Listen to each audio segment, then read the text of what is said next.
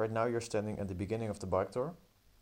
You're standing on besides a pretty large building. It's a nice house right next to the Rhine with like beautiful views, nice landscapes, nice surroundings, very peaceful. And well, peaceful is not always true. You might think, oh, this is pretty far from where everybody else lives, far from people, far from business. But that's not always true. If you are doing this bike tour on a sunny day or in the summer period, you might actually see this right now, but it can actually be quite busy and crowded here. As you can see, there are a lot of parking places for bikes, and there's a big open field for recreational purposes, and people can go have a little swim in the Rhine, which is actually not recommended by the government. But yeah, you might think, oh, this is a pretty nice spot, which it actually is, but there are also downsides. So some houses can actually look more beautiful than they actually are. And that's with all the houses. All houses have disadvantages and downsides. And so does this one have. But maybe this house has a little bit more upsides and positive points than most houses in the Netherlands. As you've maybe read in the bike tour, this pumping station is quite a controversial topic. As you know, the water board wants to guide a lot of water out of the floodplain so that there is more water holding capacity and the groundwater level is low. But this affects the biodiversity and the nature development which can happen, because when the groundwater level is low, not much nature can grow. So this is actually a very big debate in Wageningen between people who want to higher the groundwater level and people who want to lower the groundwater level. And the water board needs to find a middle way so that both parties are somewhat happy. If you look forward, you can now see the total floodplain. It's pretty large, and as you know, a floodplain is used to store water. And that's especially in the case when the river has a lot of water to flow through. When a lot of ice water in the Alps melt, or when there are really heavy storms and rains in the Netherlands or in Germany or Switzerland, the countries where the Rhine also flows through. The river can have moments where there needs to be a lot of water to be transported. But not all the water fits perfectly into the river, because the river is not big enough for those events. And then the water level in the river gets so high that the water flows out of the border of the river. But that's not really desirable, because villages can get flooded or certain parts get damaged, and that's not wanted. And that's why the floodplains are here to control that in a manner where it's okay that it floods. So this whole floodplain is surrounded by, right in front of you, very far is the river. And on the sides, left and right, and where you're standing on right now, are dikes. And these dikes, they also have, they also make up the border of the floodplain. And if you measure the height from the bottom of the floodplain to the edge of the dike, then you have a height. And if you measure the surface area of the whole floodplain, you have a total area.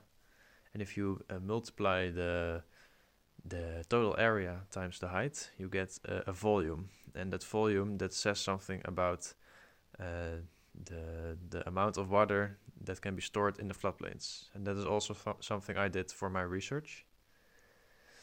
I measured with Google Maps the total area of the floodplain.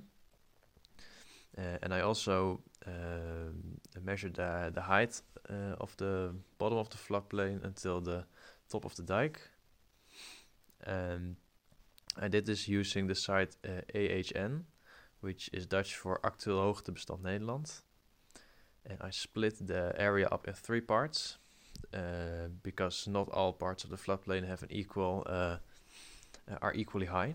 And so I split them up in 3 parts, and in those 3 parts, a clear average could be measured of the height of the floodplain. And I also measured 3 separate surface areas corresponding to those same height areas. And I calculated the volume and I added those up in the end. And that way I knew what the total volume of the floodplain is. And the total volume water that can be stored in the floodplain is around 2.3 million cubic meters of water, which is a lot of amount of water. Right now you're cycling on the Grebbedijk and now you're entering the Veerweg. And what may be a little bit strange if you look closely, or maybe you didn't even notice it, but you're going downwards. It's sloping down and the dike isn't that high so much anymore. It's quite strange, you may think, because the dike should be high. It should protect us. The water should not come through. Why is it going down? Why is it so low? Shouldn't it be higher? That's a good question. But if you look forward and a little bit to the left, you can see there's actually an elevation in the area. You can see there are some hills and elevation in the area, and it's actually naturally formed. It's called the Wageningse Berg, and it's part of the Veluwe, which is a higher area in the Netherlands. There's no need to build a dike here because this naturally formed area is already high enough to protect the area behind it. This already acts sort of as a dike, so there's no need to build a high dike here because there's already a structure there.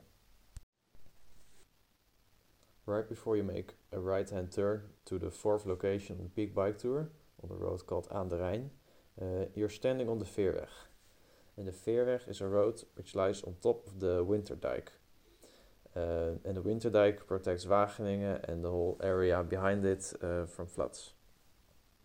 And you may think, oh, this is a pretty safe location, it's far from the Rhine. But in not all periods, it is a very safe location. Because, for instance, in 2018 there was a period with pretty high water in the Rhine, and it actually filled the whole floodplain of Wageningen. So if you were to stand here in 2018 on that certain moment, you would actually have wet feet. If you search on Google for Wageningen hoogwater, or in English Wageningen high water, you would actually find certain photos which shows the high water situations which were in 2018. I don't know about you, but if I were to live in one of the houses on the Veerweg, I would be pretty concerned and pretty concerned about the water because it would actually get really close. And some of you may think, oh well, if the water gets to the house and it damages some things, you're always covered by some policies, or well, it's not your fault, you couldn't do anything about it. But that's not actually true. I talked with the municipality of Wageningen, and they told me, well, you don't have to live there. It's your own choice if you want to live on a house on the Veerweg. So if the river gets too close and damages some things on your property, it's your fault. So now let's continue the bike tour and follow the road called Aan de Rijn, which will lead to another very beautiful location. When you approach the 4th location on the bike tour, you can see the big white house in the floodplain. In my opinion, this is a very special house, because I don't think there are many houses in the Netherlands with such a unique and beautiful location. It's very close to the Rhine and there are not many houses around it. You are surrounded by nature and peace, which I think is very beautiful. For my research, I also talked with the people who live in the house, because I wanted to know if they thought about the risk when they bought the house, if they're ever worried about it, and if they have a look at the Rhine sometimes to see how high the water is and what they all think of the situation. I discovered that there are actually 2 families living in the big house because it's split up in the middle. I talked with one of the residents and we had a nice conversation in his garden. We talked about my questions and he answered them very nicely. And he actually told me about the flood in 2018. In 2018, as I told before, the water was really high. And when the water was that high, the road which connects the house to the main road was actually overflowed, and the house was all alone and not accessible by car. But sometimes they do need to leave the house and get groceries or go to their work or something, so they have to leave the house. And they thought about that, and they have a boat with a motor behind it, and they share it between the two houses. So they made sure somebody is always at home to use the boat and pick people up on the main road, so they can pendle between the main road and the house, which I think is really clever. Congratulations, you finished the bike tour. I really hope you enjoyed it. So now you have two options. Well, actually three. The third one is to go home, but I would not suggest that. The other two options are you can either go a little bit further and then eventually go to the right, which also is written in the bike tour app. There's a nice walking path through the floodplain and will eventually lead you to the Wageningse Geul. There's a nice bridge over the Geul with a nice view. I would really recommend that because cycling is nice, but walking gets you way closer to nature, and you can experience in a whole different way. The other suggestion I have is to go to the left or a little bit back and then to the left. Because when you go to the left, you go closer to the Rhine and you can actually go to the crypts right there. On some spaces there are actually small beaches where you can sit and chill, and there are also patches of grass, other walking paths. So I would also really recommend you to go to the left and see the River Rhine from up close. I would like to thank you for participating in this bike tour. I also hope you enjoyed the podcast. I hope you learned something new and maybe you have gained a new interest in this area, and maybe you can come back. Depends on which time of the year you've come. I hope you came in the summer or in spring, because this is the best time of the year to be here.